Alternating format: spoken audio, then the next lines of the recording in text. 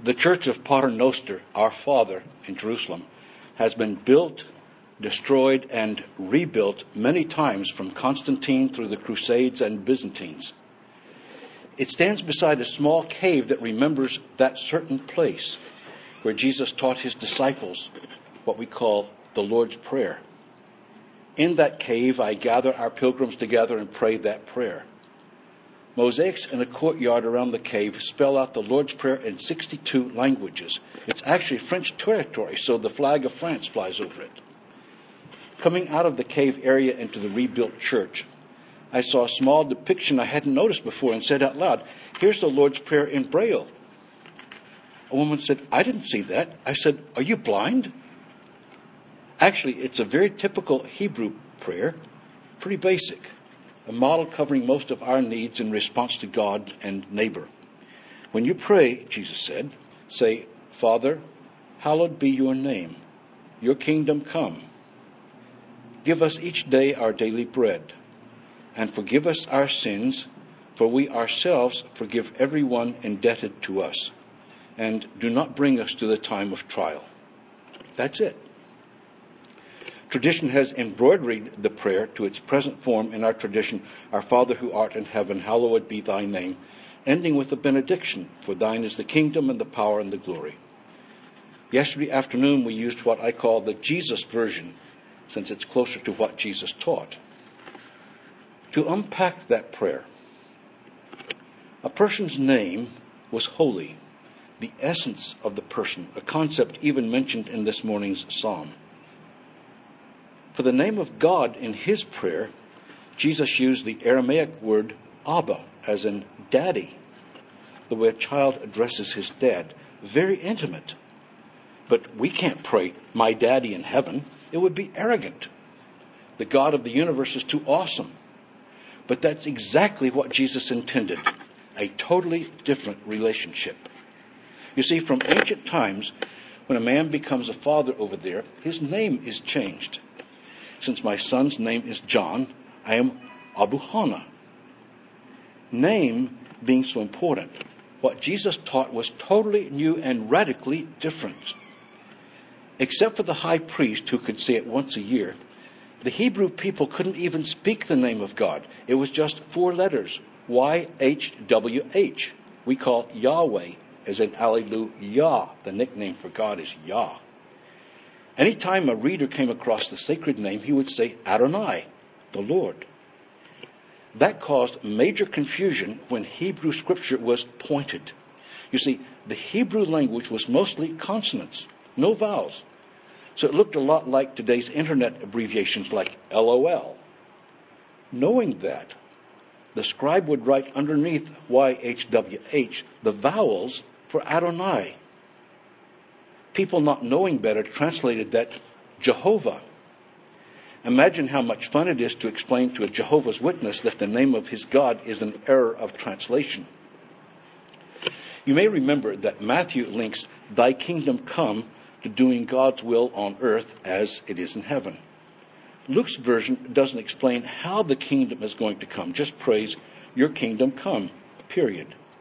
The word having the connotation of "your kingdom is," in other words, already present around you.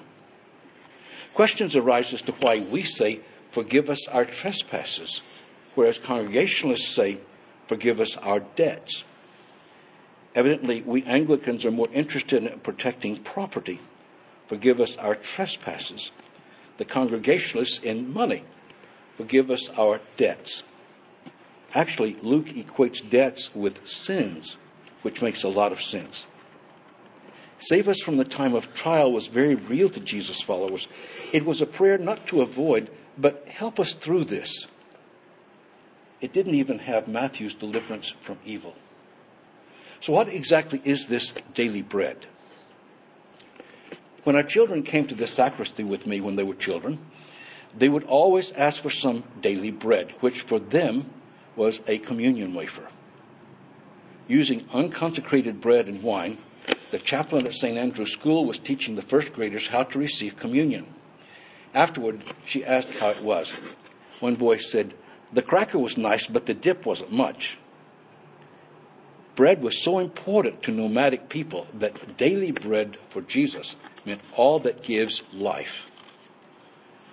What follows the Lord's Prayer is what links it to reality, as Jesus amplified what he meant using two parables.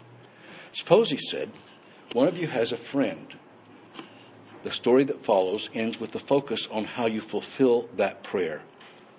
Then ask, and it will be given you. Search, and you will find. Knock, and the door will be opened. He said, is there anyone among you who, if your child asks for a fish, will give a snake? Or if the child asks for an egg, will give him a scorpion? If you then, who are evil, know how to give good gifts to your children, how much more will the Heavenly Father give the Holy Spirit to those who ask him? It's the words combined with the following action that validates the prayer. Faith without works, Paul and Luther would say, is dead. The Lord becomes present in our prayer as the works of our hands express the words of our lips. Let me say that again. The Lord becomes present in our prayer as the works of our hands express the words of our lips. Few translations capture this connection of word and deed better than the transliteration of the Lord's Prayer found in the New Zealand Prayer Book. Eternal Spirit, Earth Maker, Pain Bearer, Life Giver, Source of all that is and that shall be, Father and Mother of us all, loving God in whom is heaven, the hallowing of your name echo through the universe. The way of your justice be followed by the peoples of the world. Your heavenly will be done by all created beings. Your commonwealth of peace and freedom sustain our hope and come on earth. With the bread we need for today, feed us. In the hurts we absorb from one another, forgive us. In times of temptation and test, strengthen us. From trials too great to endure, spare us. From the grip of all that is evil, free us. For you reign in the glory of the power that is love, now and forever. Amen. I think Jesus would approve.